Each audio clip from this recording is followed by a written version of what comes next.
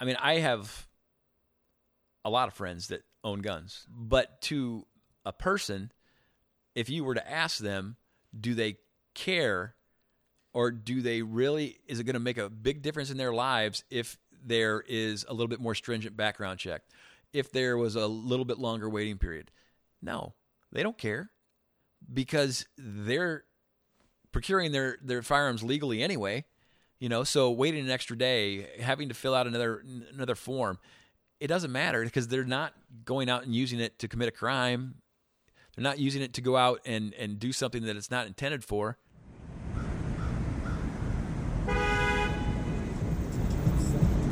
All right, that's just your attention, BSIs. We've had workers in this area working on the track. Focus on the track. Welcome to Deeper Dish.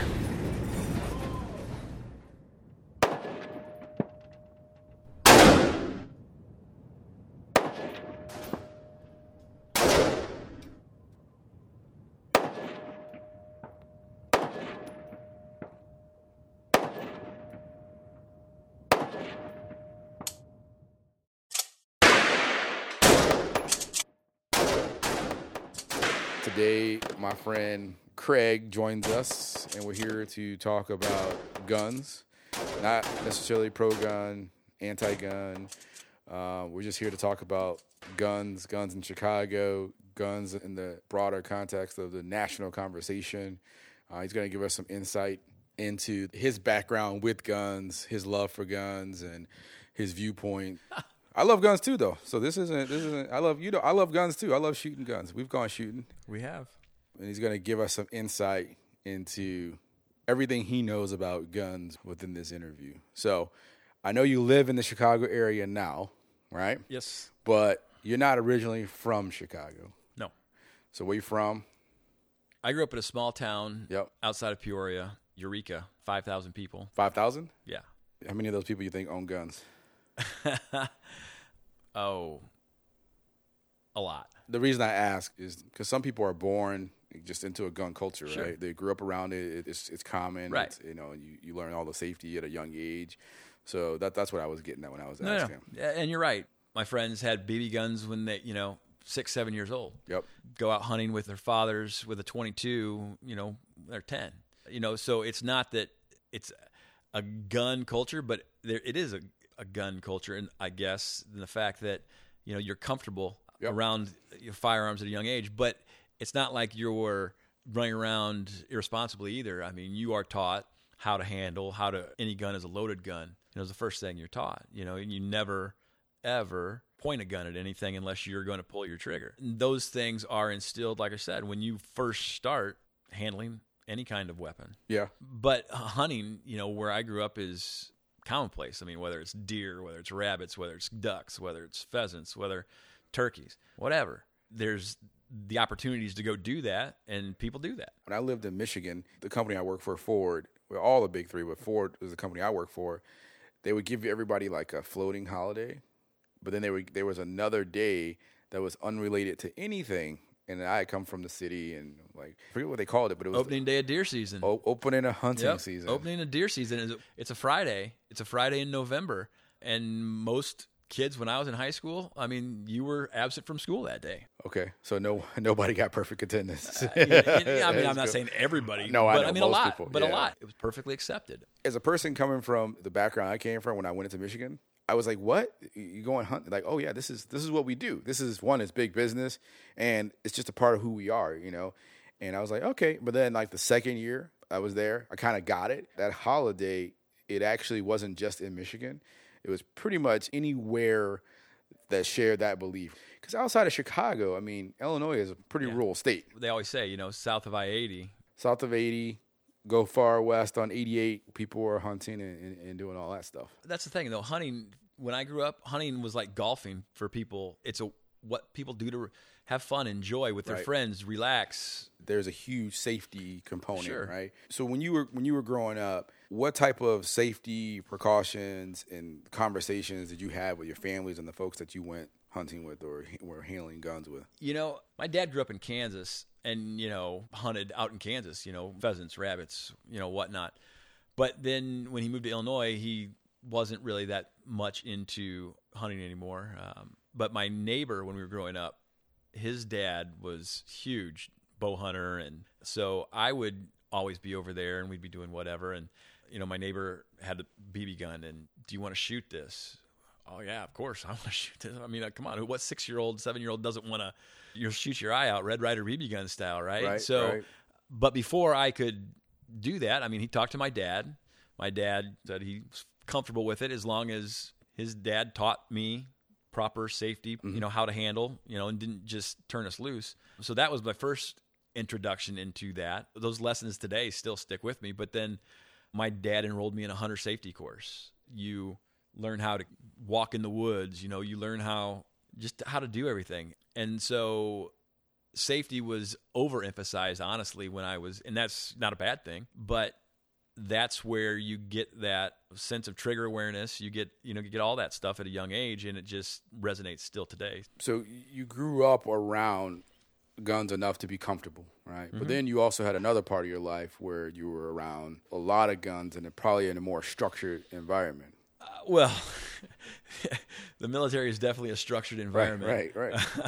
If you're going to learn how to shoot a firearm or a weapon, I would want it to be done in the military, right? Like to learning how to shoot, you're going to learn to do it the right way. Well, you would think that. I mean, I could tell you some stories of some range incidents where some guys were just, it would blow your mind. But, already having a foundation and a basis of firearms and, basic training and that kind of indoctrination into, the M16 and stuff like that, it was a breeze because, if you know how to shoot, you know how to shoot.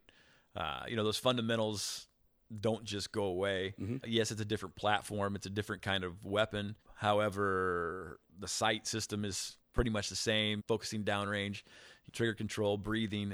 It's all relative. It all translates no matter what you're trying to operate. But yeah, I was exposed to actual automatic weapons. M16, M240, grenades, all that good stuff, right? Was there any type of situation or type of gun that kind of scared you a little bit?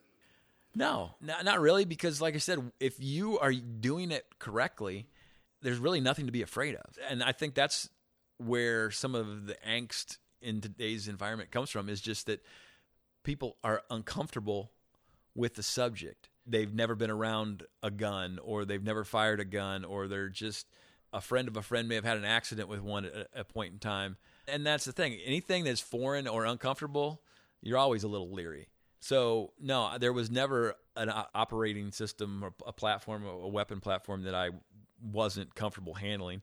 Yeah, for me, because I have bigger hands and I don't shoot as much, right, as some other people. Yeah. For me, it's usually smaller guns, especially smaller guns that have a little bit of kick to it, the recoil. I get the sense that the gun's going to slip out of my hand. And it's obviously it's a weapon, and you don't want it to slip out of your hand. I always just feel like just a little bit uncomfortable. So I actually prefer something with a bigger grip so that I don't get that feeling. Sure.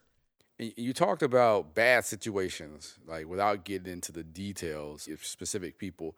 But what are some of the techniques that people forget about? Like what's the most common mistakes that people make or get too casual with when handling a gun?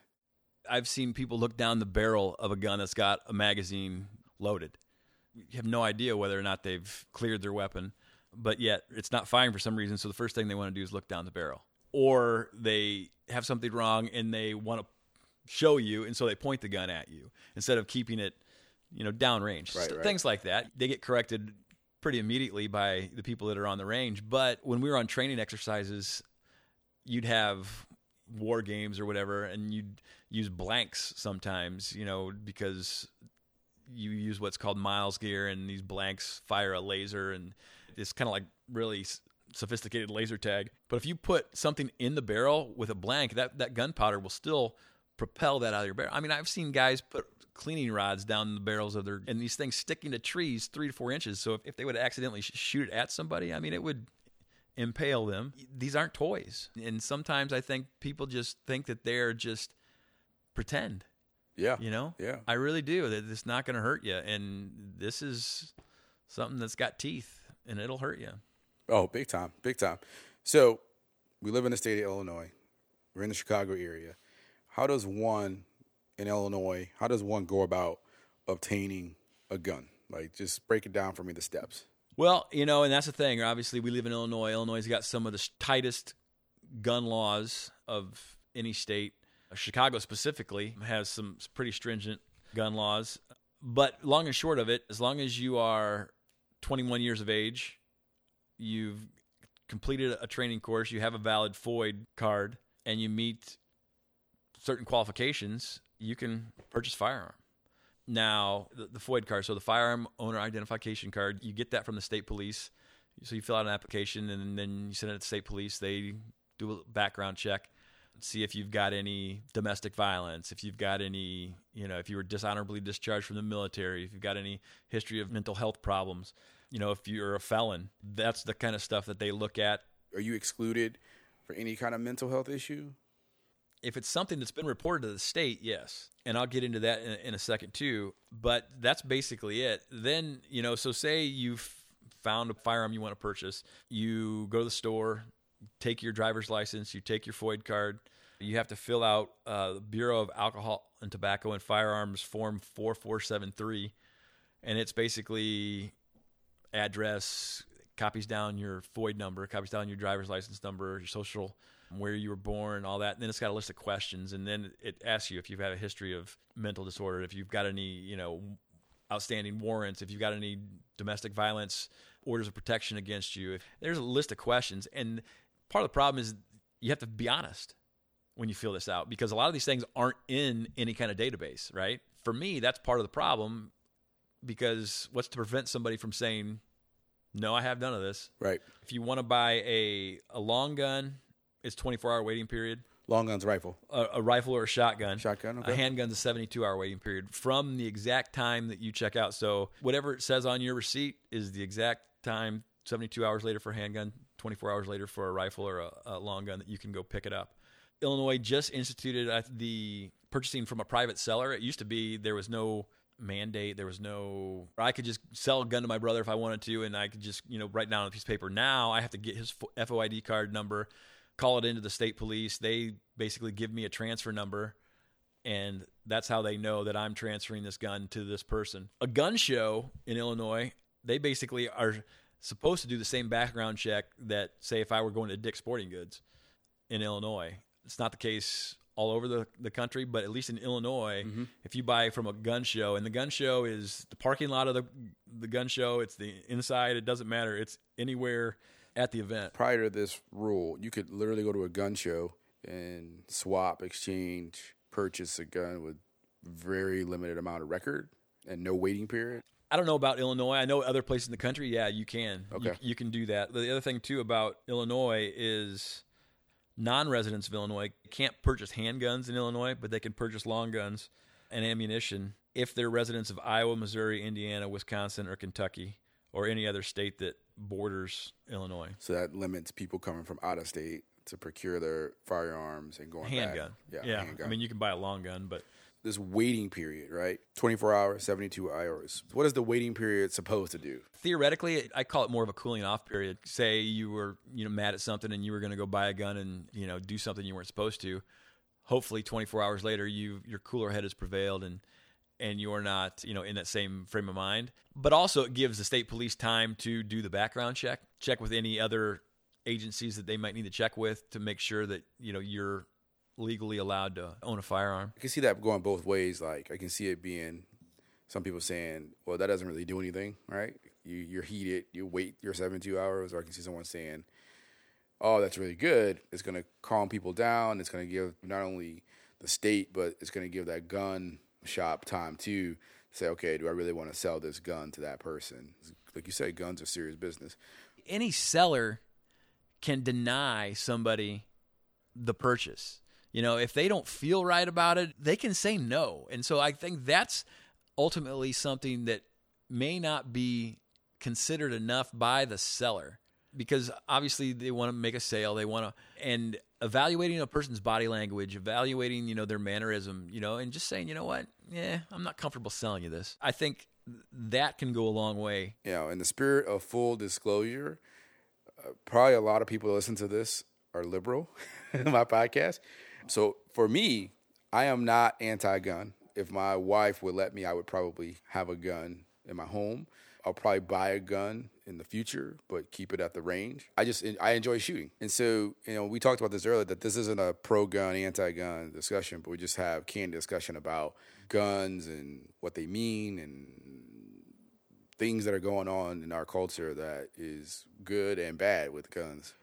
I sent you probably late in the game 15 articles, right, on guns on both sides of the spectrum.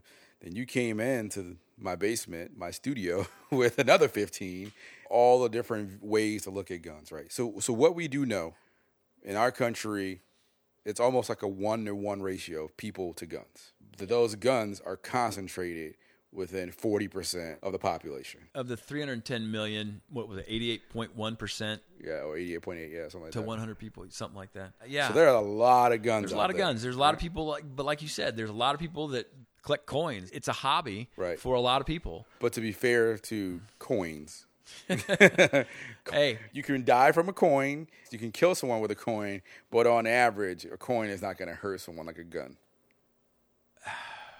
To be fair. That's true. But it's just like, I don't know if you saw the thing that I sent you earlier today. Yeah, with the guns on the treadmill. Like, that thing is not going to do anything to you. I mean, we can talk about, and we will talk about guns and gun laws and whatnot. Ultimately, what comes down to is the malice in somebody else's heart that wants to do this some harm is the one that's we need to focus on too. So you came prepared with all these things. I just want to read these things. So the rank in country, I'm going to go from 10 to number 1. The rank in country for average number of firearms per 100 people. And I don't know how they determine people. This says all civilians. I don't know if it's 310 million, including everybody in the United States. This one says 270 million. So it's still right. It's still a lot of people. So number 10 is Sweden at 31.6. So basically, every 100 people, 32 people own a gun. Uruguay, same thing, 32 people. Iraq, 34 people. Saudi Arabia, 35 people. Cyprus, which is just a surprise, 36 people per 100. Serbia, 38 people. Finland, 45. Switzerland, which I lived for a year, 46 people. Yemen, 55. And the United States is at 88.8. A lot of these countries are also countries that require military service. Switzerland, I know, is if a male, you have to serve in the military or do 3 years of service. 2 years in the military, 3 years of service, and everybody is a reservist up until the age of 40. This is just to show you the huge jump. And not only is it we have a larger number of people, our ratio is still higher. It's at least 50% more than the next country, and we're a lot bigger. I thought those are interesting. Within the industrialized countries, like our peers like Germany and France, they're at 31. Germany's at 30 or 15. So of the 40% of the people that own guns always get classified in the media as like pro-gun. Right. And the other people that don't have guns get categorized as anti-gun. And that's just not true. So like I don't own a gun, and I'm not anti-gun. And I think there's this misconception out there that people that own guns are hardcore, all about NRA, don't want anything to change, and that's not true. It's not true at all. The people I talk to that own guns are like, I want good people to have guns, and I want bad people to not have guns, but I also want us to respect, the Second Amendment, right? It's there for a purpose. I always fire back at them, well, are you in a militia?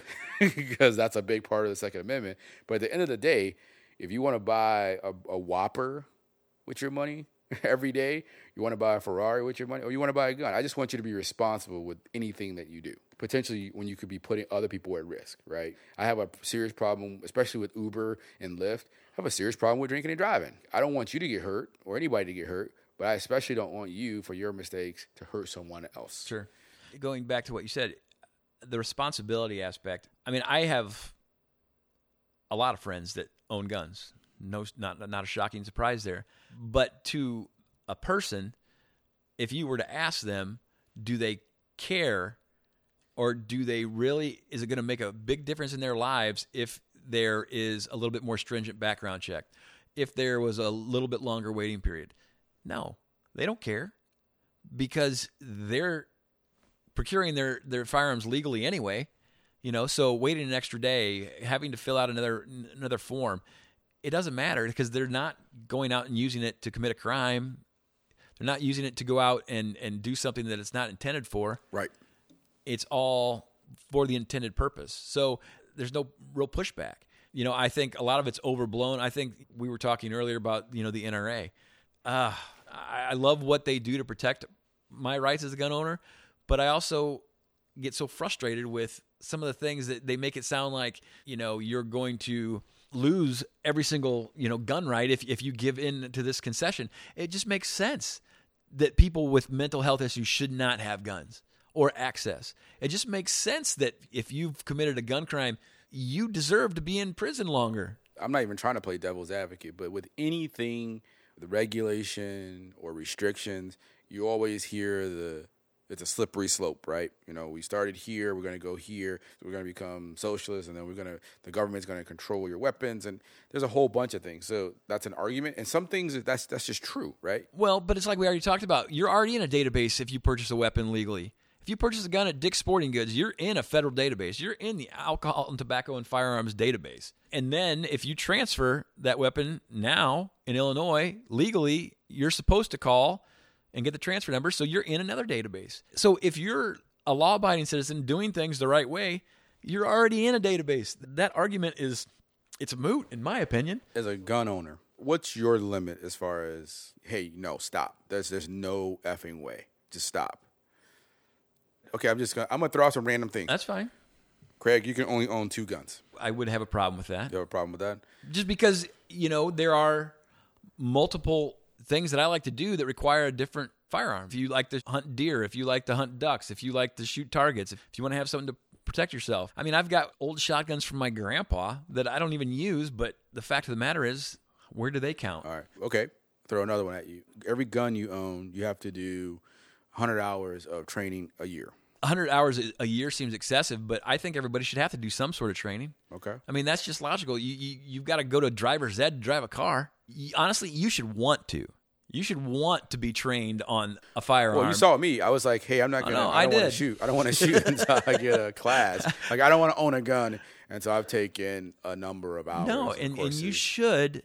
Back in the 50s, and granted, I know it's the 50s, but gun safety was taught in school. They're everywhere, and you can it's just like the unintended firearm deaths, the number that's in there. You read about them, seems like weekly. A child messing around in their parents' bedroom finds a gun and ends up shooting themselves, that kind of thing. Number one, why wasn't that gun stored properly? That defies logic to me. Or even why is it low enough that a child could find it?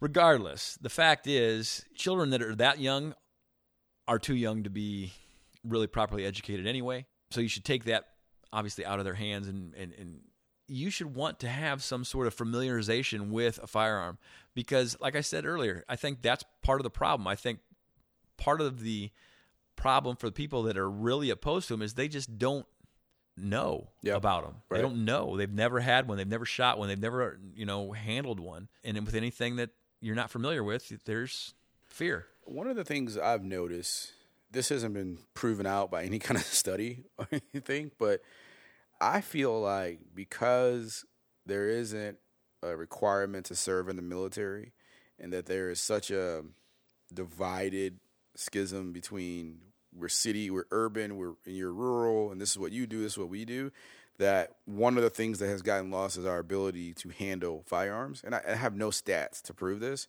I think that if people are trained to handle guns and weapons, and if you make it a part of not your everyday life, but make it, if it's really a part of the culture and who we are, then people will be better trained, because that speaks to the unintentional deaths, the mistakes, and knowing how to handle and store a firearm.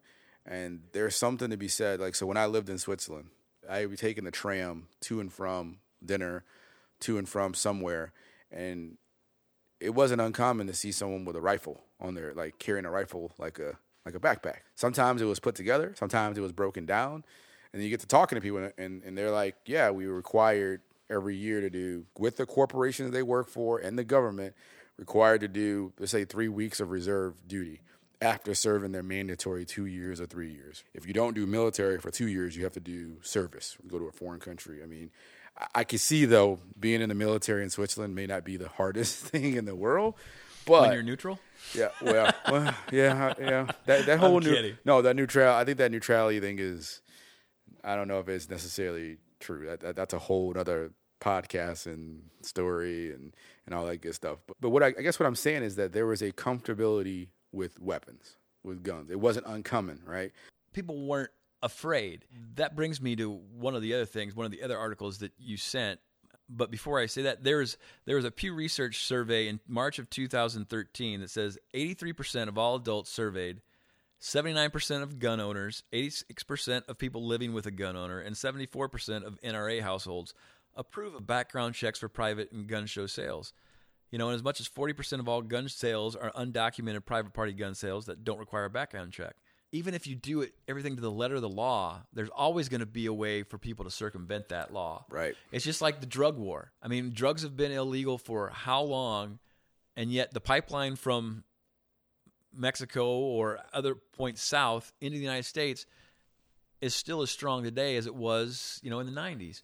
I get what you're saying. You know what I'm saying? There's always going to be a way. Therein lies the problem. Even if let's look at Illinois again. We've got some of the most strict laws in the country. Absolutely. I mean, especially when you compare them to, like I said, Indiana earlier, where you only have to be 18 to buy. There's no waiting period. You could just cash and carry. That's an interesting point you make up, right? So one of the things that happens in Chicago is we have a gun violence problem in our city, specifically in certain parts of the city, right? It's highly concentrated. There's a good chance that within a 10-block radius of my home and a 10-block radius of your home where you live, you probably won't have any gun violence or gun deaths or violent crimes with a gun. True? True. And it makes the national news, and they're like, well, Chicago has these strict gun laws. Yes, they do. But Chicago is also borders Indiana. Chicago also is a quick drive to Wisconsin. Chicago is also a quick drive to Iowa. And if you're really adventurous, you can go to Kentucky. I mean, you can go to Missouri because Missouri is almost the same way. You don't have to have any kind of... I mentioned that, and people say, well, these gun laws don't work. Well, you're right, they don't. It's hard for those gun laws to work when I could drive literally 30 minutes to Indiana and just circumvent that strict gun law in Chicago, right? And I think you and I talked about this when we were at the range. They track where the guns were purchased for these violent crimes in the South Side or in the city. And it was an inordinate amount that were purchased at one gun store right outside of Chicago, right, in the suburb. And that's a problem. There are certain problems that need special solutions. And it takes more than just geographic, that location's gun laws to fix it. The gun problem is not just a gun problem. Some of it is social, some of it's economic. I get all that stuff. But the things that we can do policy-wise, I think that we should come together and try to fix it. Because let's say I do all the training that I'm supposed to do, and I get a gun, and I keep it at the range. Every time someone commits a crime with a weapon, it makes gun owners look a certain way. And it makes gun owners dig in to defend their rights. And when they shouldn't even be there, it should be like... Because the blame is being put on those gun owners, and Exactly. they're not the ones that are committing the crime. I agree with you. So that's exactly right. They get defensive because everybody's lumping gun owners into when these gun crimes are happening. And lawful gun owners, they're basically getting persecuted for... I agree. And what I think the conversation should be is, how do we keep guns out of the hands of people that... try. I don't have a solution, but how do we do that? Now, one could make the argument: does a country need a 1-to-1 ratio of guns to citizens? Are there too many? I don't know. I don't know what the stats say that people's guns end up missing. They end up in the hand. The guns are coming from somewhere, right? And you probably have something over there that says where the guns are coming from. One of the things I would like to see is, instead of us saying protect all the guns, let's do this, let's come up with a solution that works. And I'm talking about including the NRA. Say, hey, how do we, I wouldn't mind talking to someone from the NRA and say, how do we keep giving guns to able-bodied, legal people that do not have mental concerns going on or do not have felon backgrounds with felons and things like that? I want to come up with a solution. I don't want to say, oh, Craig has never committed a crime in his life and he shouldn't have a gun. That's silly. That's crazy. What have you done to to warrant not getting a gun. What I get stuck on that is like when the policy doesn't shift to solving a problem, and it becomes taking data out of context and saying strictest gun laws is not working. Well, we know why it's not working. We do know it's not working, but I think in this country we all too often think it's weak if people cooperate. Whether it's Republican, Democrat, whether it's NRA, ACLU, whether it's whatever, it's almost divisive if you try to work together with somebody. Well, if you work together with someone, you go back to your constituents. Like, why are you sitting down with that person? That person's the enemy. And that's when you have to have logic, frank discussions with people and say, listen, this is what we're trying to solve. Right. I mean, the fact of the matter is, going back to, where people get their guns, there's a Bureau of Justice stat in May of 2013, 37.4% of state prison inmates who used, carried, or possessed a firearm when they committed a crime obtained the gun from a family member or a friend. And then there's, another stat here real quick. Basically, between 2005 and 2010, 1.4 million guns were stolen from U.S. homes. That's crazy. Including burglary and car theft. A yearly average of 232,000 that is are crazy. Stolen. That's crazy. Their currency. I mean, people could get rid of a stolen gun like that. Right. The market is 232,000 guns a year are stolen. That kind of blew me away.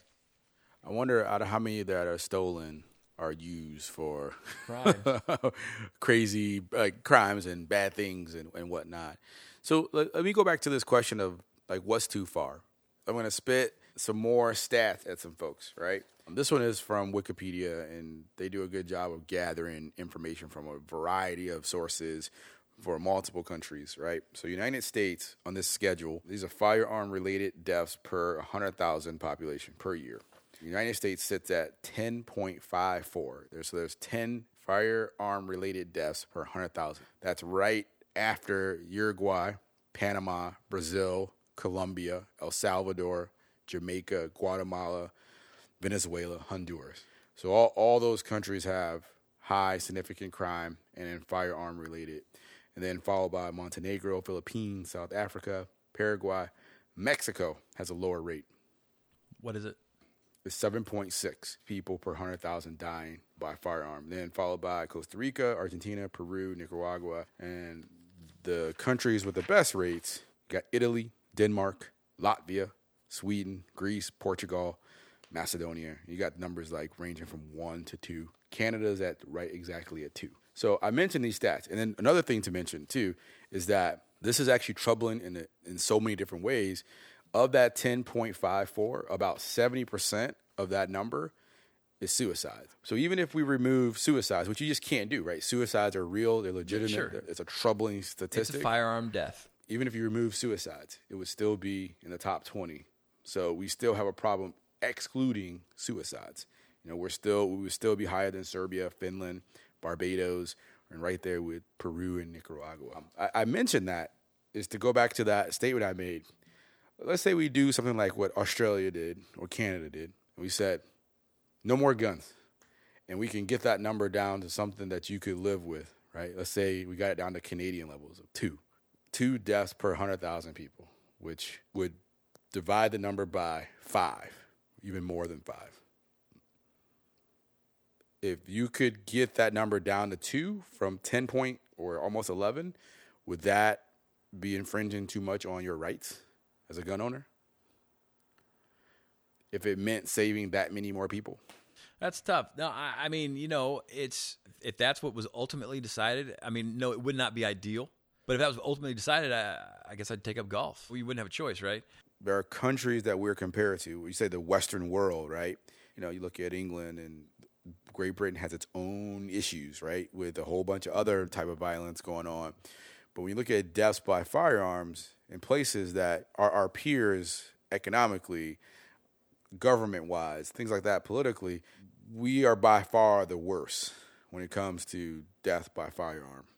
And I wonder if we want to be best in class, would we be willing as a country to make that sacrifice to get there, to save the lives of others, even though it meant that you would have to give up, or people that own guns would have to give up their rights to own guns And I know it's fundamentally a part of who we are as far as our history and our country. I just wonder how people would think about that. I hear in your voice, you're like, I wouldn't advocate for it, but if it was decided, okay. That's just a different way to think, right? I mean, I never considered that question. I mean, to be honest. So, because there's solutions out there, right? That worked. It worked in Australia. It worked in Canada. There's got to be solutions. I mean, there are solutions, right? We know that. I always feel that question for people that are really passionate about gun ownership, it's a really tough one for them to grapple with, because it's like, one, I grew up with this.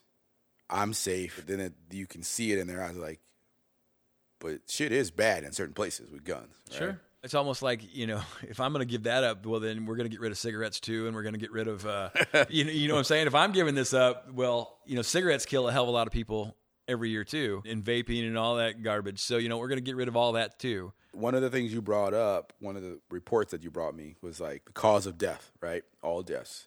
Heart disease is 26%, cerebrovascular disease 6%, Alzheimer's disease 3%, diabetes 3%, influenza 2%, traffic accident 1.6%, septicemia 1.4%, poisoning 1.4%, firearms 1.2%, and there's a whole bunch of other ones, right?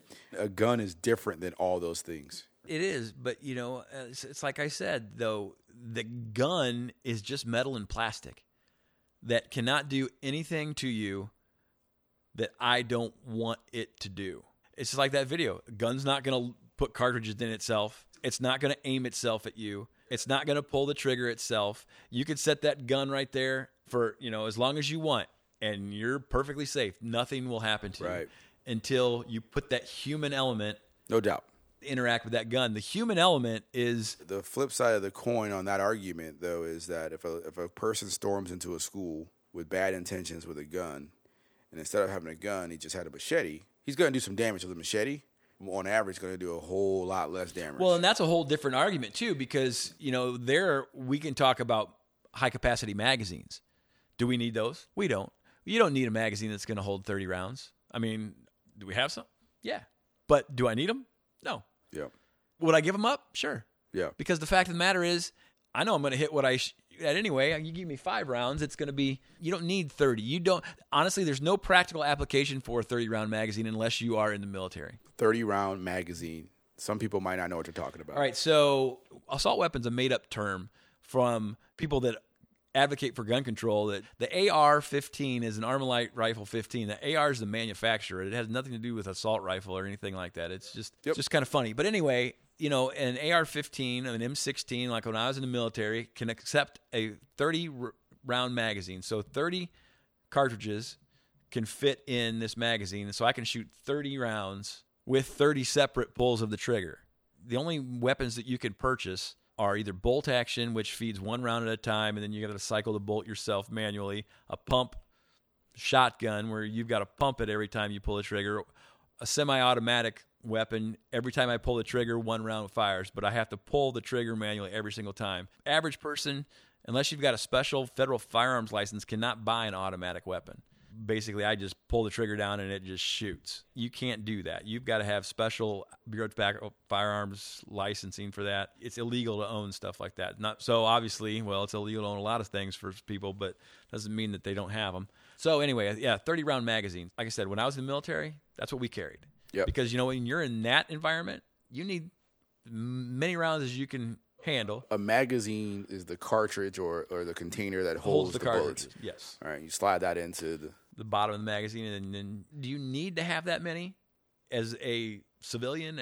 No, you don't. You can just reload.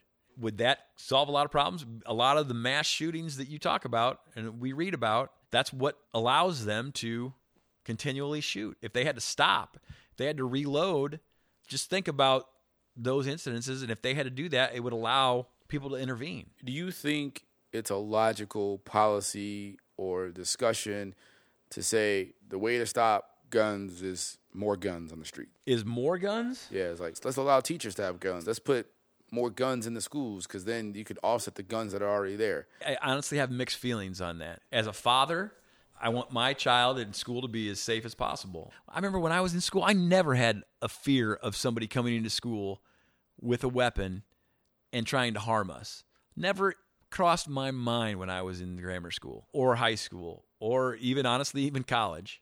And now, it's not like I think about it every day, but you obviously read about incidents where it happens, and so it can happen. I guess I'm on the side where I don't know. I mean, there would have to be immense training involved. A lot of schools have service officers, but some of them have part-time. They have off-duty officers working, their side security gigs, and there are universities like Texas, and they're like, oh, if our students are responsible and we let them walk around campus with conceal and carry in the classrooms. Well, in Texas, you can open carry, and that's a whole different argument in itself.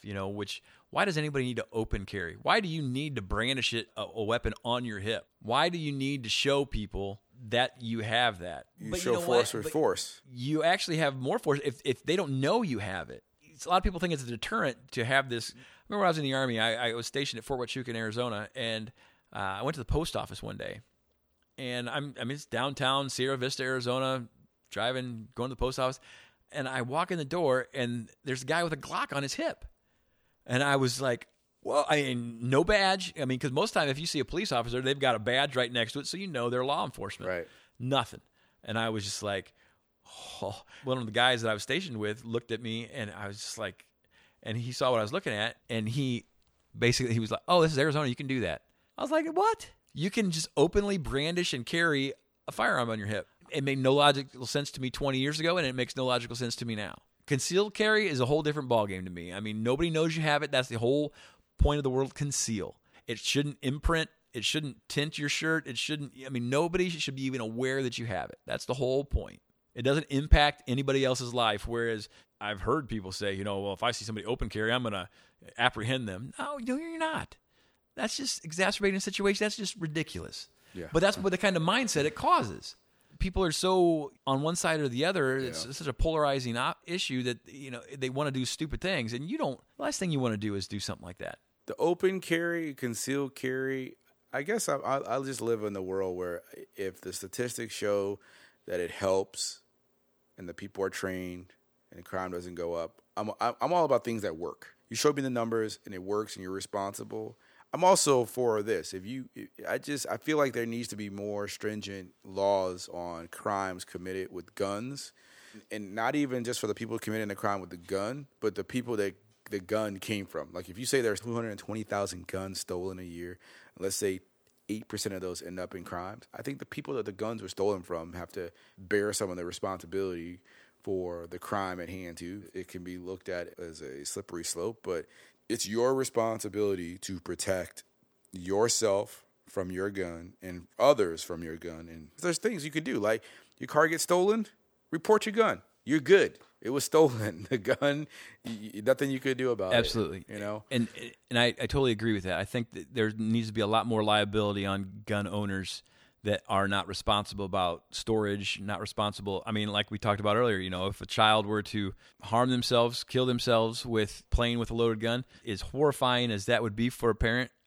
I think the parent bears some responsibility there. Like I said, these are tools that are capable of causing immense damage and immense harm to people if used in improper way. If they're in the wrong hands, they can be used improperly. And if you haven't properly transferred it, if, like say you sold it, but you didn't properly transfer it, well, you know what? You should face some recourse for that. If they were stolen, if you didn't have them in a safe, granted, I guess a thief could take your safe, but if they were just behind the door or in a dresser drawer or something like that, yeah, there are a lot of ways to be responsible. And I don't think it all comes to disarming people. Because criminals don't obey the law. That it might be just that potential fear of a retaliation from a victim that may just cause them to think again and pause and think, hey, maybe do I want to do this? You've heard it, but if you outlaw guns, only outlaws are going to have guns. If you outlaw guns, outlaws will have guns, but then you need to come down hard. You do. If you commit a gun crime, you should go to prison for a lot longer time. You absolutely should. And that's where local lawmakers come in. And like we talked about Chicago and Illinois, if going to Indiana or Missouri or Kentucky to get a gun is such an easy thing for an Illinois resident, I would be lobbying those states to be like, listen, if somebody comes from Illinois, I don't want you selling residents of Illinois guns anymore. I mean, they should be working with those states, being like, listen, we've got such an influx of weapons coming from Indiana into Illinois. Stop it.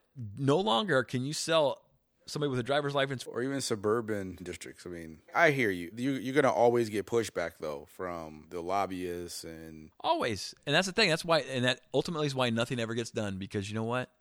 But I feel like there's got to be a way to get a coalition of people to say, I want to bear arms, but I also want to be one of many good people that aren't trying to do bad things. And even good people at times would do bad things. I mean, like I said, Canada, sure, it's still 2 per 100,000, but 2 per 100,000 is better than 10.5 per 100,000. You know what I mean? And you're right. People are going to do bad things. I just want fewer gun deaths. I want us to work on the suicide rate, and I also want us to work on overall gun deaths and murder rates. We are supposed to be the leaders of the free world. We have to be able to solve this. We put a freaking man on the moon. This is something that, in my mind, is solvable if we allow ourselves to solve it. Before you go, because I'm trying to respect your time, because I know you're busy, there's been a lot of coverage in the media of police officers shooting African-American males. And we're not here to talk about that, right? That's just a whole nother ball of wax. But there was one incident that happened in Minnesota, and everybody saw the video. And I'm not here to talk about police brutality, overly aggressive police. But really, what I want to talk about is like the overall kind of this theme of gun ownership and license, concealed carry, and also the role the NRA plays in this. You saw the video. I saw the video. We have different perspective, right? I didn't grow up around guns. You did. But from my perspective and the things that I read, this individual did everything he was supposed to do. Like you said, you're not obligated. I don't know about in Minnesota, but in Illinois, you're not obligated. He told the person that he had a concealed carry. The officer asked for his ID. There are things legally that he didn't have to do that he probably could have done on his own, or the officer could have asked him, right? The officer could have asked him, hey, could you just put your hands outside the window? Or the guy could have said, hey, I'm going to put my hands on the steering wheel.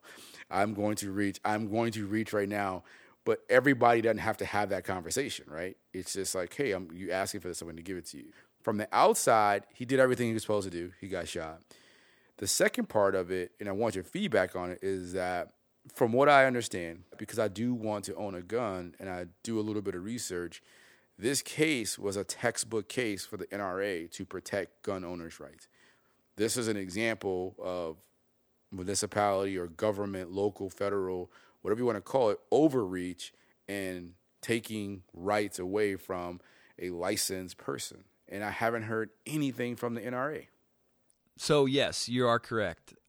In Illinois, if you're carrying concealed, if you're stopped by a police officer, you do not have to tell them that you are carrying unless you're specifically asked if you have a weapon. To the case in Minnesota, yes, he, by all accounts, by everything that I saw, probably the scariest part of it from somebody that does carry concealed, he was up front and let them know that he had this. Should he have put his hands out the window? Should he have said, I'm leaving my hands on the steering wheel? If you tell me what you want me to do. Regardless, he did what I would have done. And that's why it's scary to me, is that that's what I would have done. I mean, could that have, been, I don't know. But then to your last question is, yeah, where are they? They're not anywhere. And granted, I'm not a member of the NRA, but you're right. You would have thought that this would have been a slam dunk, oh my gosh, concealed carry member did everything he was supposed to and got shot, and we are going to have your asses. And we don't have to get into this, but it's also worth noting that you and I watched this independently. We actually didn't talk about that footage until today, but we both, when we were talking before we started, we both were like, what we saw, how does 12 people? I don't know. Right? It's a bigger discussion about that stuff, but it's like, wow, let's just remove race. Anybody. There are black people, white people, Hispanic people, whatever, women getting shot by the police, right? And you always hear or if they would have done this, or if they would have done that. or they shouldn't have run, or He they did everything right. from what we could see. From what I could see. And that's why, like I said, I preface, I don't know how 12 people could not, but I wasn't in the courtroom. I don't know what else they were presented. I don't know what instructions they were presented. I don't know anything. Right. But from just the video, yes, it's baffling. For people out there listening that don't know shit about guns and don't know anything about what you've experienced, do you have any last final words for them? If you're curious, go learn. Go to a place like we did. Go to Maxon's out in Des Plaines. They would love to teach you, take you around the ins and outs, and take you in and let you, shoot once they've given you some training. I guess that's my thing. If you're curious, and I know people out there are, I know firearms are enigmatic things for people. They just, there's such a stigma around them. But go see for yourself, because, there's so many misconceptions out there. Yep. There's so much sensationalism in the media, and like I said about these, congressmen that, are talking about clips and, and ghost guns and stuff like that. That's not even a thing, right? But but they've got a microphone in front of them and they say it, and all of a sudden it's true. And there's just so much misinformation that go find out for yourself. It's not expensive, and you might actually come away saying, that's not so bad. For everyone that does have a level of intrigue, I will say this. When you go into a gun range, there is a level of implied trust. Absolutely. I told you that. Yeah, I'm just telling people, like, I like to go shooting. I prefer to go to ranges that are, like, spread out, that are outdoor. When you go to some indoor ranges, you're in close encounters with people you don't know. You are. I think I mentioned that to you when we went to Maxon's. I was just like, every time I come in here, you are on a heightened sense of hyper alertness almost, because it is an inherent trust that everybody's going to do this the correct way. Knock on wood, to date. The folks that are in there that are running the place, super professional. Oh, they're outstanding. They want you to have fun, but they mostly want you to be safe for yourself and for the people around you. And they'll go the extra mile to explain, hey, this is what this is what this does. If you're just beginning, let's do this. And I personally thought it was a cool experience, but I like to shoot guns for sport.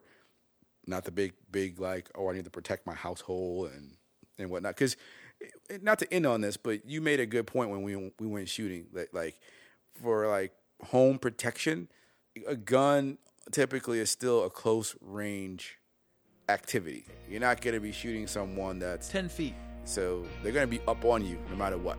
Same with a concealed carry. You're not going to be shooting somebody with a pistol at 50 yards. Right. They're going to be up on you. It's going to be 10 feet. Do you trust yourself to make those decisions, really good decisions? That's where training. That's what I said. That's what it all comes back to. I appreciate you coming in, being candid. Thanks for all the information. I'm going to keep all this stuff and whatnot. Anything else? You gave Maxon's a free plug. Well. But no, those guys are good, though. I appreciated them because they definitely made me feel safer when I was there and whatnot. So I appreciate you coming in and doing this. This is awesome.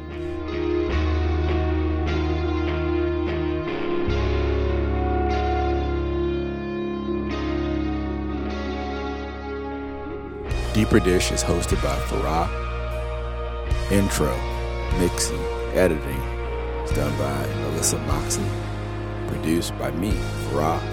Our outro was performed by From Beyond These Walls, and the song is City of Dystopia. If you want to contact us directly, feel free to contact us at deeperdishshy@gmail.com or on Twitter. Our handle is @deeperdishshy. Our website is www.deeperdishshy.com.